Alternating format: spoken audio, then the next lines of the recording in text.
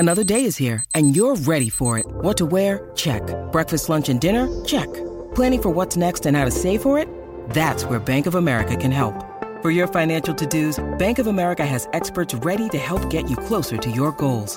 Get started at one of our local financial centers or 24/7 in our mobile banking app. Find a location near you at bankofamerica.com/talktous. What would you like the power to do? Mobile banking requires downloading the app and is only available for select devices. Message and data rates may apply. Bank of America N.A., member FDIC. When you need mealtime inspiration, it's worth shopping Kroger, where you'll find over 30,000 mouth-watering choices that excite your inner foodie. And no matter what tasty choice you make, you'll enjoy our everyday low prices, plus extra ways to save, like digital coupons worth over $600 each week. You can also save up to $1 off per gallon at the pump with fuel points. More savings and more inspiring flavors make shopping Kroger worth it every time. Kroger, fresh for everyone. Fuel restrictions apply. Cousins throwing for it. Touchdown. Who else? Stephon Diggs. And the Vikings draw first blood. All those backups, Billy Turner and Elijah Wilkinson, are going to be called upon. Heavy pressure on Simeon, trying to set the screen up. Able to get it away nicely. Rock Thomas going to go the whole way. Off the screenplay for 78 yards to the house. All right, Vikes and Jags practicing this week.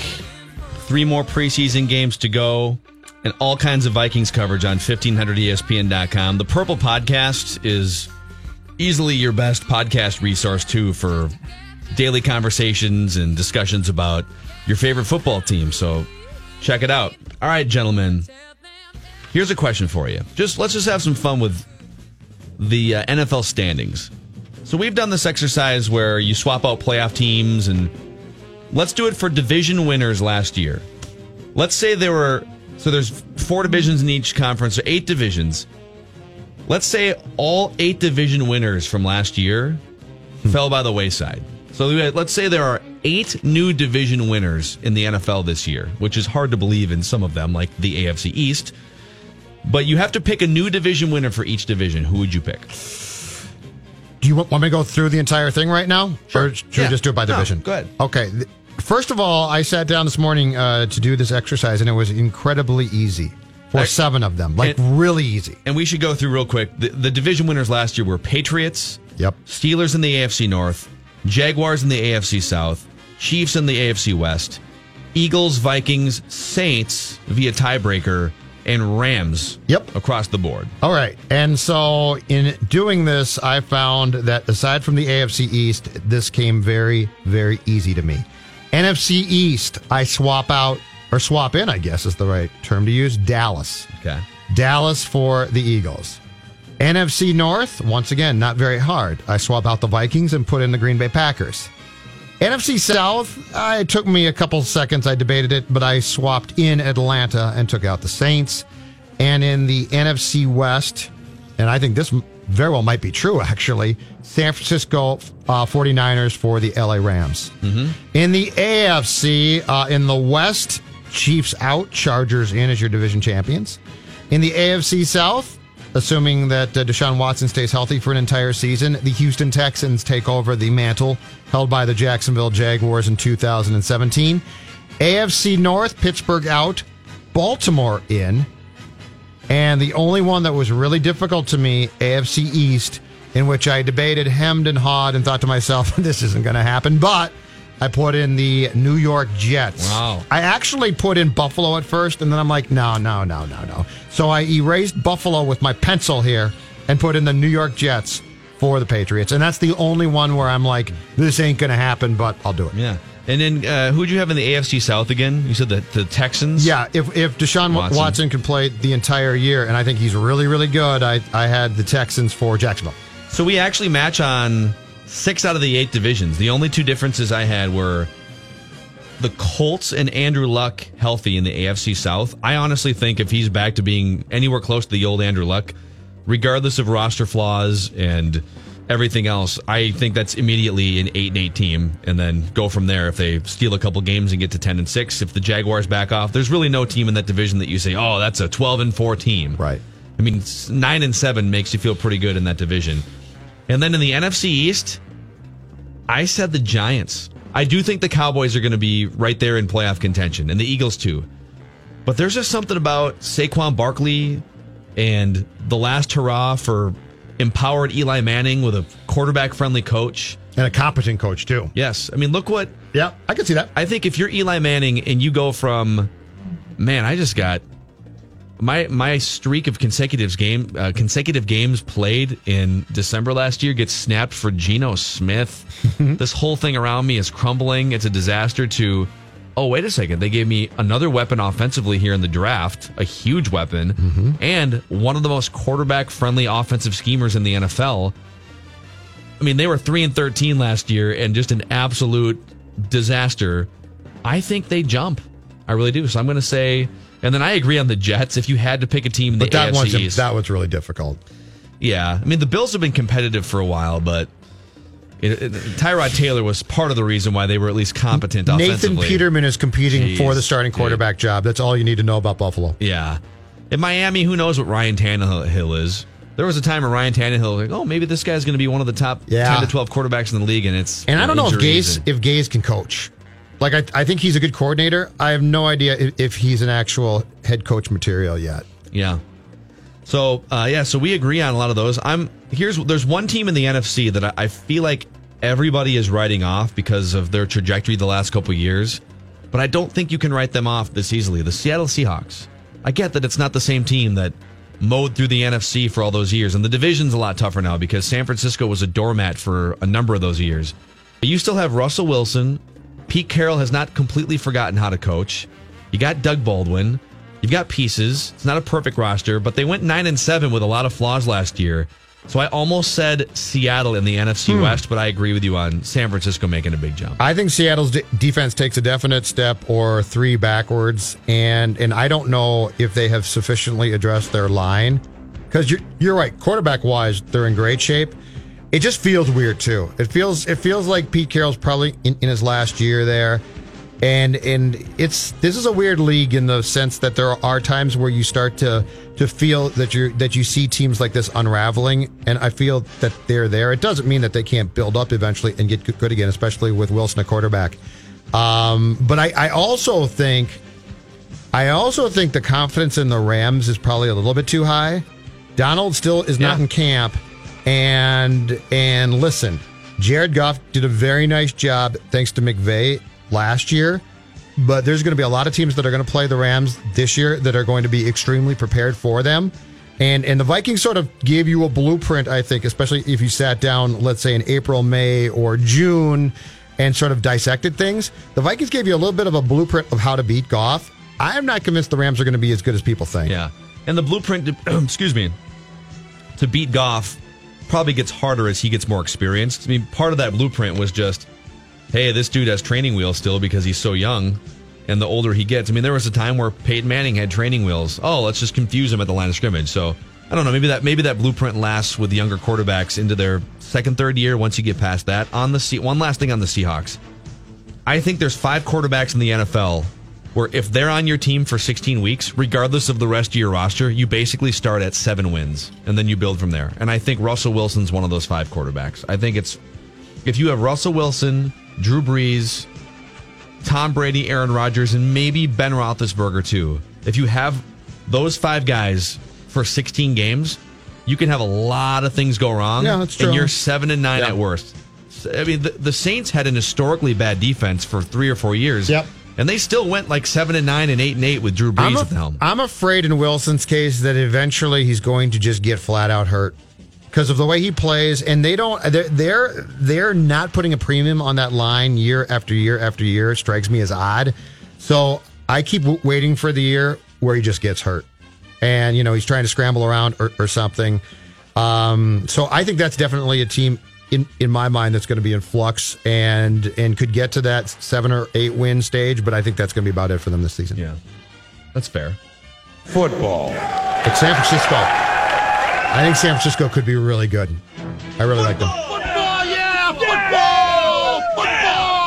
Football! Is this did they open the gates for this Twins game yet? Oh my God! They just showed a full stadium view of this Twins absolutely game. Empty. Good God! Here's my question: In baseball's etiquette and rules and do's and don'ts, does Chris Archer throw at Rosario today? Because if you recall, that was the whole Tampa Bay thing, and Archer was livid. Yeah. You know what?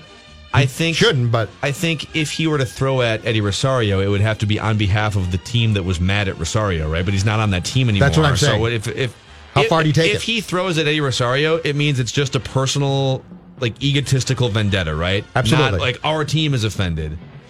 Oh, Barrios and Chris Archer in front of 30 fans. It'll be really exciting.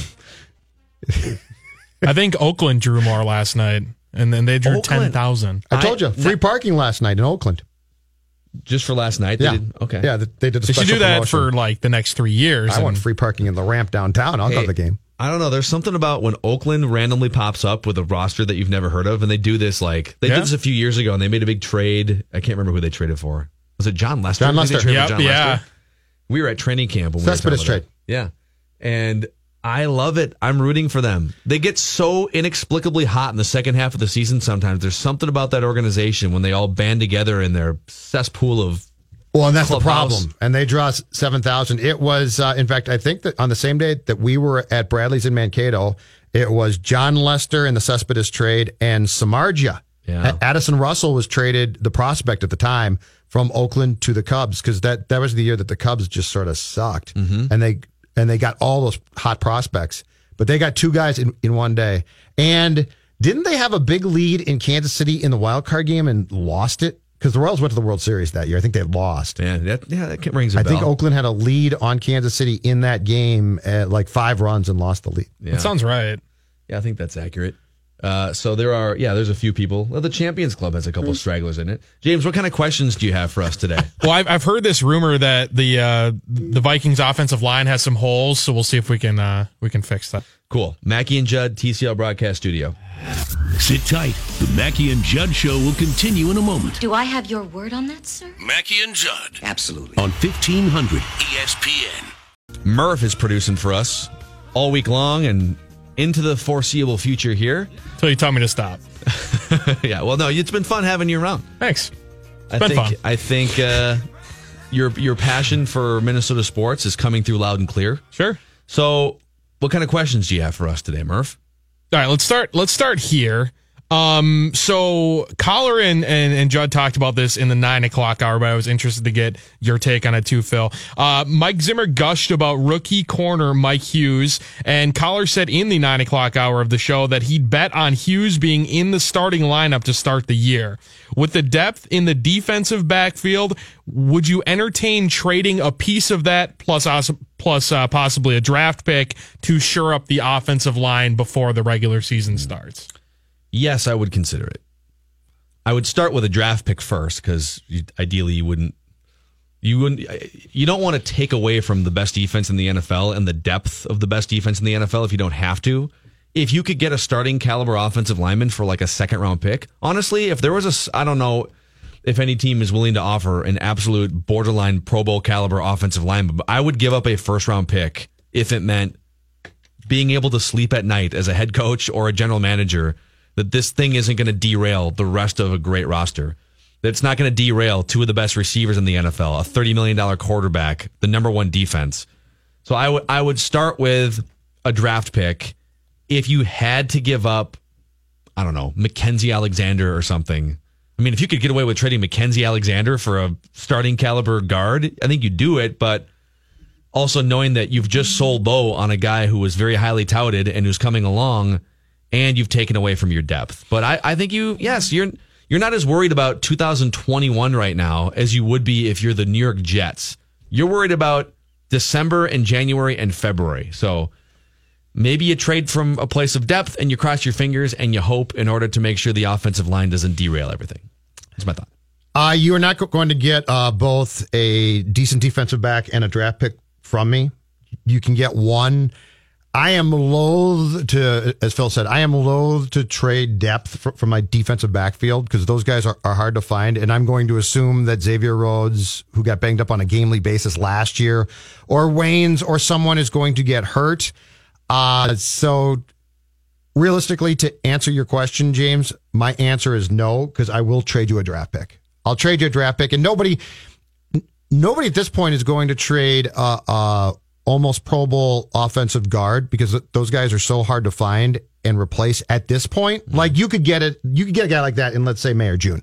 So depending on what you're going to trade me, I might trade you a pretty damn good draft pick, but you're not going to go into my decent depth in the defensive backfield as well. Yeah, I agree with you guys. And I think that you're going to probably overspend on trading for an offensive lineman at the end of the preseason anyway, just because it's not like pretty much no team has good offensive line depth. You have your 5 starters and most teams aren't sure about that. And then you got guys who you can just throw in there. So it's not like some team has 3 starter level players stocked away on the bench. So you're probably going to overpay even for a mediocre lineman. But is it possible too, for an entire year leading up to last year when they drafted Pat Elflein, we absolutely destroyed Rick Spielman for going 10 years and only drafting 3 offensive linemen over a decade period in the first round, 3 rounds of the draft. Mm-hmm. And then we got off his case because he signed 2 big free agents and drafted it. It was like, oh, okay, well, now he's addressed offensive line. But there were still depth issues and there's still erosion, and we're seeing that sort of come to the surface here. And there was an aging Joe Berger at the time that this was happening too. Right. And they went kind of back to their old ways, and they didn't draft high offensive linemen. They went in and said, all right, we're good. We did that one year. We went out and we were really aggressive with offensive linemen, and now we're good again. Let's go back to some of these other positions. And maybe they should have doubled up back-to-back drafts going in on the offensive line. But if Mike Hughes this is validation for that. If Mike Hughes is starting from week 1 and he's this stud cornerback, it kind of validates their decision to say, man, Will Hernandez, man, he'd be awesome. But if Mike Hughes is a franchise island cornerback at some point, or at least even a starting caliber cornerback from week 1, then it validates their decision to take him in their minds. I agree. Miguel Sano hit a 2-run home run last night in last night's victory over Pittsburgh. In his 15 games since returning from his stint in the minor leagues, he's added 23 points to his batting average, and in general has just been having much more competitive at-bats. Is Miguel Sano back? No, he's not, but he's on track to get back, which is great because this is an all-star player. And this is a guy, unlike Buxton, who very much in the palm of his hand has the decision to make, do I want to be an all-star player or not? Mm-hmm. I think the 3 months spent mostly in Florida and at the end in Rochester, though, are an eye-opener. And as I asked Dan Hayes, I can only hope that it's not just a short-term burst, that it's now, oh my gosh, I almost lost what could be a great career, and now that I've got a second chance, I'm going to be back and take it seriously. So is he back completely? Absolutely not. Is he on track to be back to the player that he should be in 2019, which is an incredibly productive player who, yes, strikes out, but can play third base as well? At least he's on that track. The decision, though, and the most important thing is this, it remains up to him. Oh. Can I answer that question with a question of my own? Can you be back if you had never arrived to begin with? Because I don't think he ever arrived to begin with. He was an all-star, though. He had a splash in his rookie year. He had a good first half last year. But I think in terms of long-term sustainable health and success and taking pride in your job and taking it seriously and playing a good, solid defensive third base long-term, I mean, he's never really arrived at that level. He's had good spurts. He's had a couple really good, powerful first half over here, second half when he was called up for the first time ever. So is he back to maybe close to the level that he was at the beginning of last year? Okay, he's definitely trending in that direction.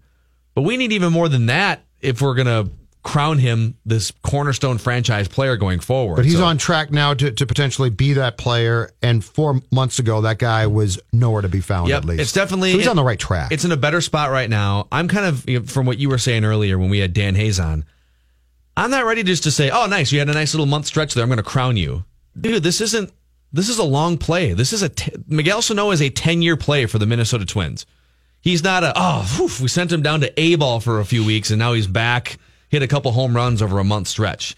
No, dude, this is your life. This is your craft. Yep. And if you want to take this seriously, then we can talk about Miguel Sano as a 32-year-old Twins player in almost a decade from now. But so in a roundabout way, like, yes, he's back to being productive enough to where you feel comfortable with him in the lineup, but he's never arrived at the level that we all expected from the day that he started popping up in the minor leagues when he was 18 years old. So I've got lofty expectations for him. He needs to. Let's just say this: if he continues to hit well, and right now he looks good, if I'm the Twins, I am bringing up his name in off-season trade talks. Yeah, for sure. Because you're gonna. I don't trust him yet. You have to decide. He's going to have what, like 3 years left of team control or whatever it is. You're going to have to decide, what do you trust more? Him to be part of your 5 to 10 year plan into his 30s, or if you don't believe that, this is probably, if he continues to have a good second half, this is probably the peak value with maybe 3 years left on his deal. And some team would look and say, oh man, we'll take a guy under team control for several years and give you something really valuable in return. And he's down and he looks good and potentially hit in September. Mm-hmm. And if I'm the Twins, I think the most important thing that you do in the next month is you sit down and make a decision. Is this real or is this short term? And if it's short term, you try and sell teams on the fact that he's found God and he's a different man. And so, is that a thing? Has he like literally said he's found God? No. Okay, I'm saying he's found God in the sense that he's found who he should be, but you might not believe that. He's watching Joel Osteen on the weekends, just taking batting practice. He's walking on coals now. You didn't know that? The one last thing I would say on that subject is, if he's not a third baseman, let's say he's a third baseman. They determine that this offseason he's a first baseman. He's less valuable as a first baseman, and the Twins have a lot of guys who are sort of corner outfield. Brent Rooker might be a first baseman. Brent Rooker's a corner outfielder, but if they've already got Max Kepler and Trevor Larnach on the way at some point, and Alex Kirilloff, and they want to keep some of these guys, and they want to have, they got Rosario in one corner, and they've got Kepler in another, and they want to find room for some of these guys. Well, these guys can play first base and DH. So if you can play third base, now all of a sudden, okay, well, there's very few people in the organization who can play third base at close to a major league level.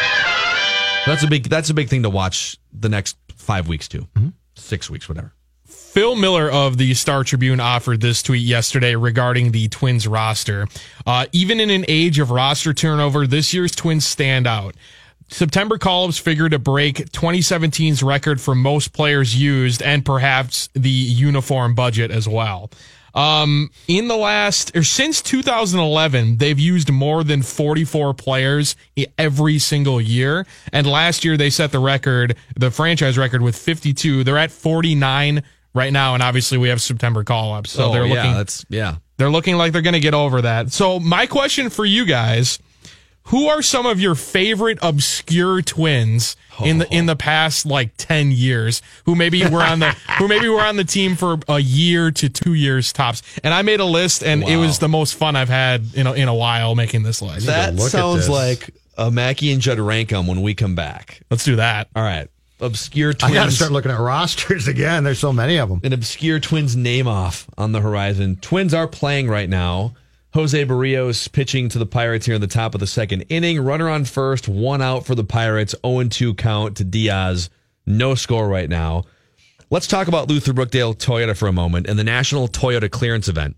So with fall approaching here, that means 2019 models are also approaching the various lots.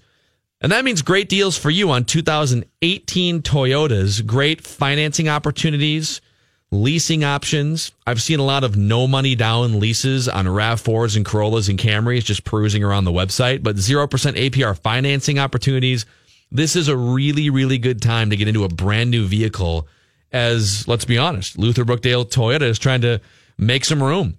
And so you benefit. Stop in, open until 9 o'clock tonight. Go into that showroom and say hi to Paula, say hi to everyone. The service area is the best in the Twin Cities. They've given my family and I peace of mind for a long, long time, and they've bailed us out of some jams as well when we thought, oh man, this car might be bleeped. Luther Brookdale Toyota always has our back. You can get the same experience. Phil Mackey, Judd Zulgad. I think there's some intelligence in that commentary. Mackey and Judd on 1500 ESPN. Twins down 1-0.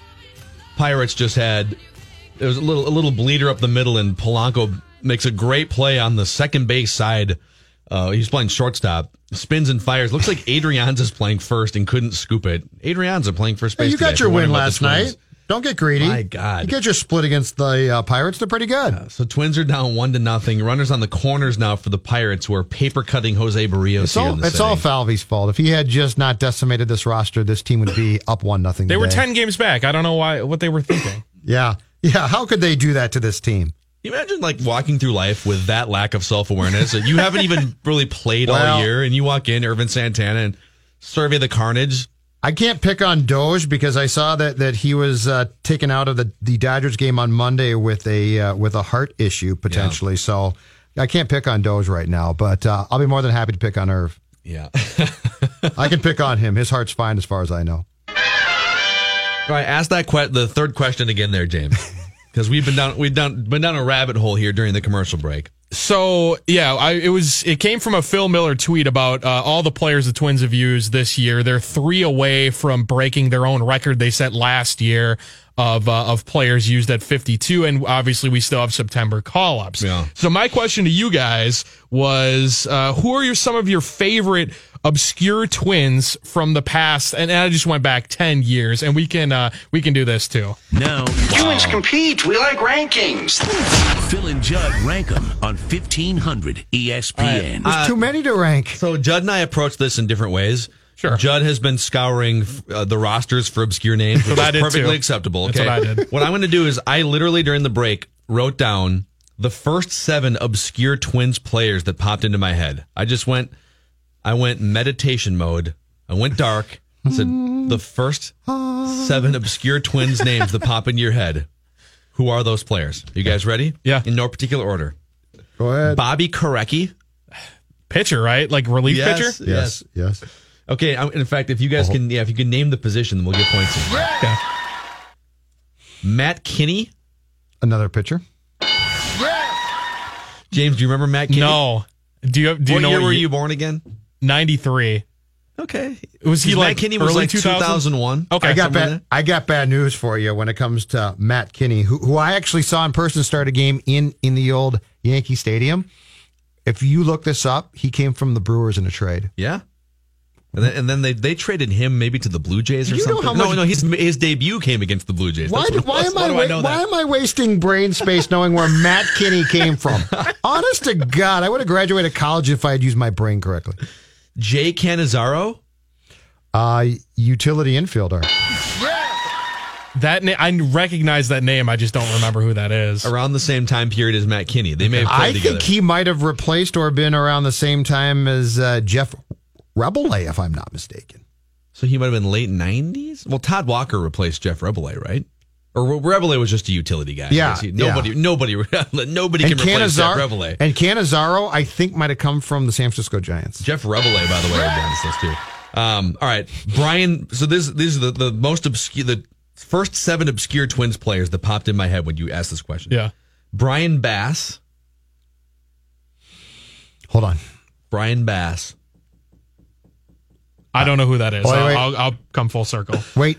You want a position, though, right? Yep. Brian Bass. Was he a pitcher?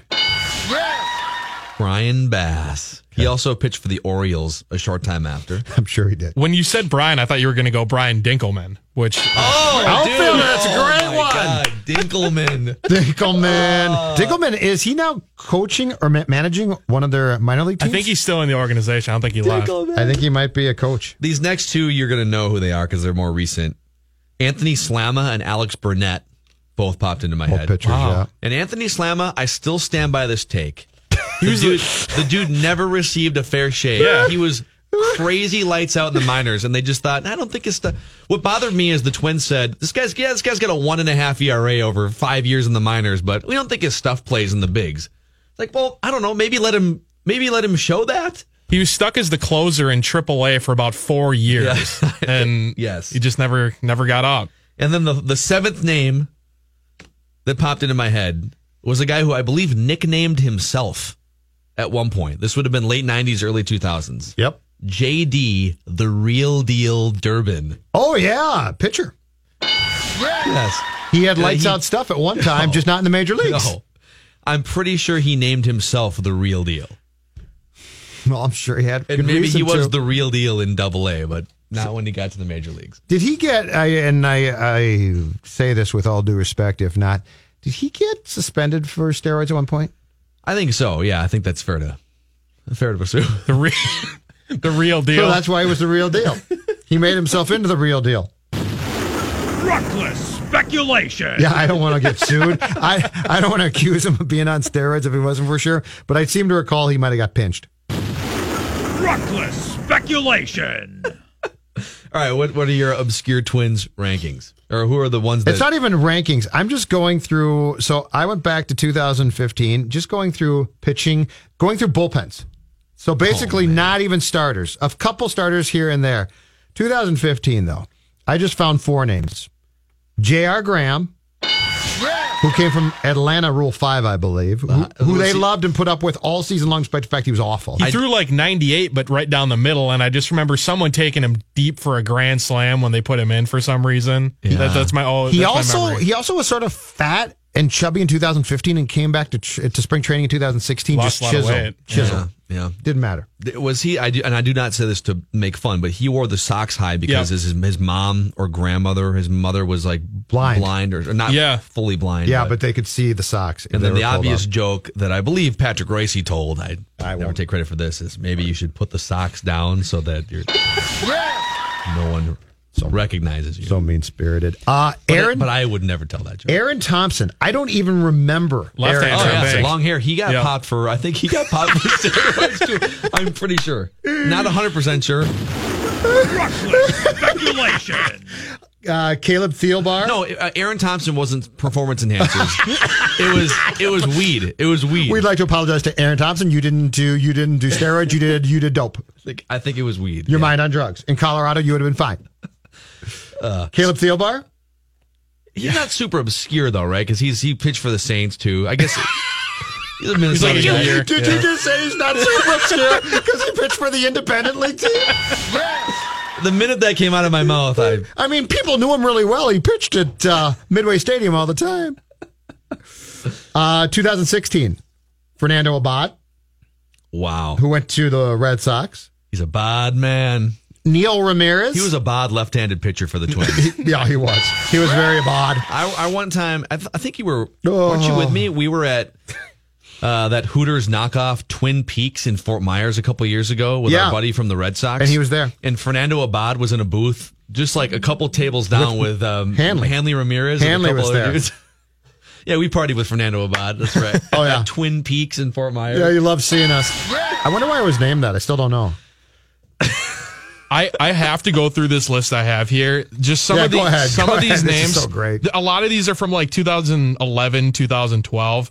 Renee Tassoni. Oh, yes. Oh, yeah. Jason Repko. Oh, my goodness. Matt Tolbert. I know Matt Tolbert was your guy. Or Luke Hughes. Matt Tolbert emerged from obscurity because they kept playing him for like 3 years. Luke Hughes was not obscure. I hate to tell you that, but when you call out Royce, you're not completely obscure. Should have been. Is Scott Diamond obscure? No. He's reached like legendary status, man. That guy had one awesome season. Scott Diamond was a staple.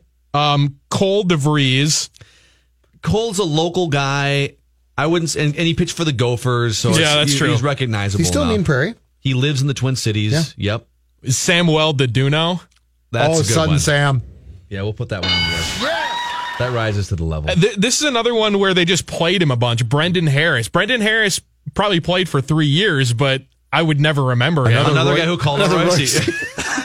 You want to come to the airport and fight? That was my favorite tweet. Yes. And then the Twins just tied at 1-1. Miguel Sano was on third base, and Logan Forsythe against his old teammate Chris Archer with a little single. He's been pretty good since And then the last two were just they had been prominent other places, but you would almost forget they played here. Joe Creedy and Mike Lamb. Wow. Both third basemen, right? Yeah. Mike Lamb had played for they're back-to-back years. Lamb was here Astros, right? 2008, and then 2009 was Joe Creedy. Yeah. Joe Creedy's back had just completely gone out by then. Yeah, Joe Creedy had one really good first half of power for the Twins, but couldn't play a full season. I'm not going to throw anyone specific under the bus for this because this is 10 years ago, and it's a regime that has been now morphed into a new regime. But I remember when a lot of teams were first. This is right before right after they had signed Mike Lamb or somewhere in there, like 2009 after they signed Lamb. And Mike Lamb was a flop, right? He didn't work out. And here's another obscure one. You know who took over for Mike Lamb? I'm pretty sure it was Brian Busher in the second half of that season. And I remember... When was Tony Batista here? He was another third baseman. 06? It was Batista and Jason Castro started the 06 season, and then they got rid of both of them and put Bartlett and Punto over there, thus spawning the Piranhas. And this is the grossest season. Conversation I've ever had. It's amazing, but we're so deep into it. No, it's fun. So I remember having a conversation one time. This is in the middle of the sabermetric blossoming in front offices, and the A's had been into advanced analytics for a number of years, and the Dodgers, and so there's a bunch of teams, and the Red Sox had already won a couple World Series by going deep dive analytics, right? And the Rays had popped up and went to the World Series. And I remember asking someone one time in an interview from the Twins front office, where do you guys stand with advanced analytics and sabermetrics and, in this sort of arms race for information? And the answer back was, well, we look at numbers. We looked at Mike Lamb and his batting average on the road last season. I was like, I don't think that's quite what the Red Sox are doing. It was really good, so we thought he'd be great. Let me run through the utility players from Baseball Reference for the 2014 Twins, because this is simply a gold mine. Wow. That's not even that long ago. I know it's not, but Chris Parmalee. Wow. Chris Colabello. There's one. That's right there. Josemiel Pinto. That's another one. I saw. Sam Fuld. Sam Fuld. Sam Fuld. Didn't he have that one amazing season with, was it the A's or the Oakland. Rays? I Where think he it was was like diving catches all and the then time. Oakland, I think, got him back from the Twins. Yeah. Jordan Schaefer. Jordan Schaefer. Pedro Floryman. Eric Fryer. Chris Herman. Darren Mastriani, who now drinks with me at Bunny's. Doug Bernier. Doug Bernier. Get it right. Sorry. Doug Bernier. And that was the year where they also brought back the clubhouse chemistry duo of Jason Bartlett and Jason Kupel. 651-646-8255. Hey, Bob, you're on Mackie and Judd. Hey, you guys remember a gentleman, I think his real name was John Bonser, Boof Bonser? Yes. Of course we do. The shirt. Does that qualify for obscurity? Perhaps not, because I think he had a modicum of success. He had a couple nice stretches. The most memorable thing I ever thought of about Boof Bonser, Judd knows the story. There was a game at Target Field with a proposal that took place in the third deck, and the guy proposing to his, what I think now is probably ex-girlfriend, was wearing an Oakland A's Boof Bonser jersey. I think I remember that, yeah. Very good. All right. So awesome. If I missed it, I tuned it a little late today. So, gentlemen, sorry, but you didn't miss it. Boof Bonser. Boof Bonser, man. Katie Thanks, tweets in Terry Tiffy. Oh, God. And then via text from my friend Brian, Kelvin Torrey, who struck out in his first major league at bat versus Dennis Eckersley. Wow. This is such a great exercise. I saw one time, I think it was at U.S. Cellular Field in Chicago covering a Twins game when I was on the beat in like 2011. And there was a guy, I don't know how he got into the press box, but he had a credential, and he was wearing jorts, sandals with socks up to his calves, and a Terry Tiffy Dodgers jersey. What? Yes. That sounds like a bizarre dream or a nightmare. And Terry Tiffy was with the Dodgers for a while. Did you see? I think Patrick. It was Patrick who tweeted that he saw someone with a Vance Worley jersey or something. The Vanimal. That's another nickname I believe he gave him. That's another self nickname. I think you're right. The Vanimal.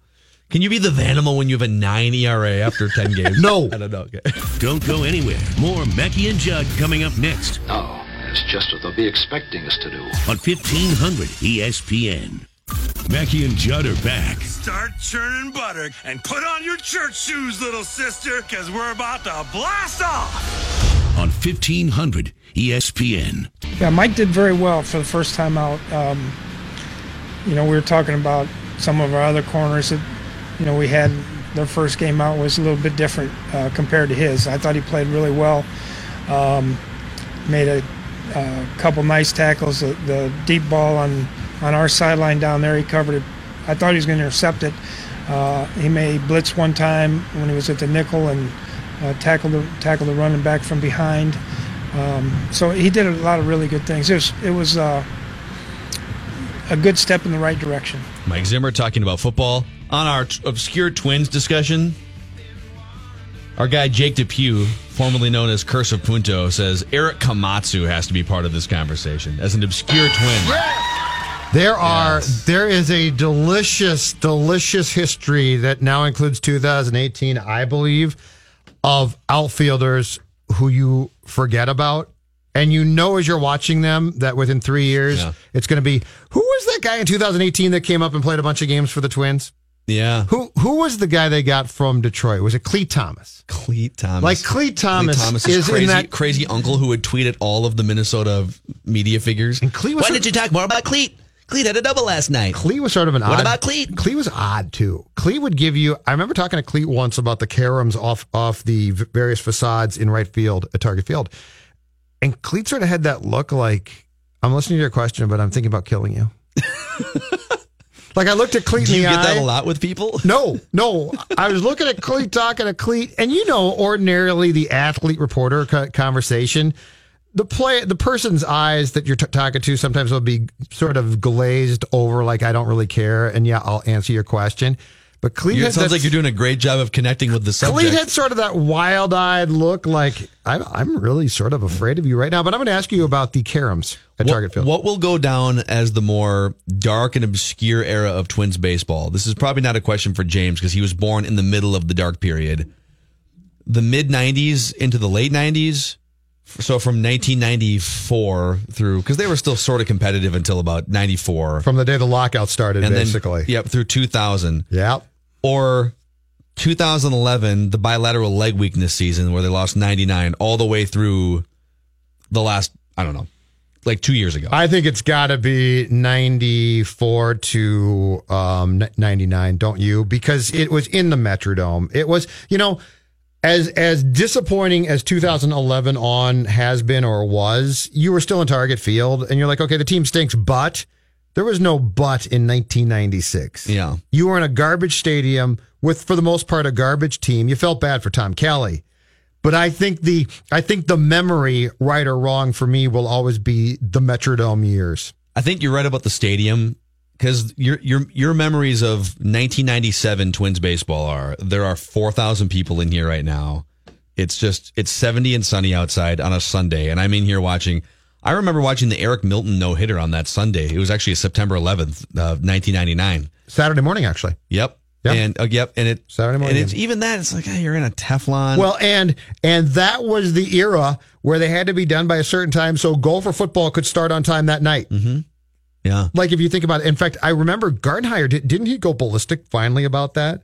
I think they suspended a Twins game that started at 11 o'clock on a Saturday morning because it had broke curfew for the Gopher football game. Yeah. And Gardy completely melted down. Yeah, we have a professional baseball team here. It's absurd. And we're sharing a lease with a college team. I just saw the standings too. Oakland is now one game back of Houston. James brought that up. So Oakland's no longer competing for a wild card spot. No, they might win the division. Yeah. And Houston got swept in 4 games over the weekend by Seattle. Yeah. And I think Cano's back now, too. Yep, but he's not eligible for the playoffs. Correct. So Seattle's kind of a he's playing sitting first duck. base for them. Yeah, because they're not going to move Gordon back to center field, which makes sense. Mm-hmm. Interesting. So that's a wrap on our obscure Twins conversation. I think we're good for one of those once every few months. It's really it's cathartic to go through and get to your truth as a baseball franchise. And get to your Jay Cannizzaro truth. And I've got my teams because when I started to follow the Twins in 78, there's that period there where it's the same type of thing. Mm-hmm. Like those teams were just hopeless. Darkness. Just absolutely hopeless. But when you're young, in a sick, morbid way, it's sort of fun. Because you still love the team. Mm-hmm. Like Ron Jackson. You're oblivious, yeah.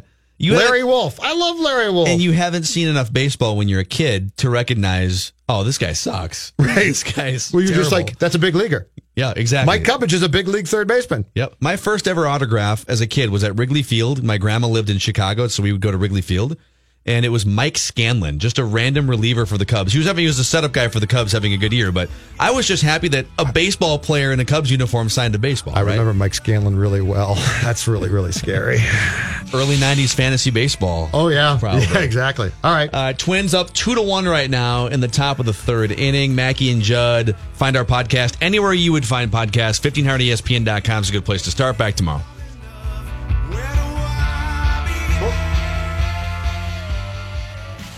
Don't go anywhere. More Mackey and Judd coming up next. Oakley dokley. On 1500 ESPN. This holiday season, Peloton's got a gift for you. Get up to $200 off accessories with the purchase of a Peloton bike, Bike Plus, or Tread. And take your workout to the next level with accessories like non-slip grip dumbbells, a heart rate monitor, cycling shoes, and more. Peloton, motivation that moves you. This limited time offer ends December 25th. Visit onepeloton.com to learn more.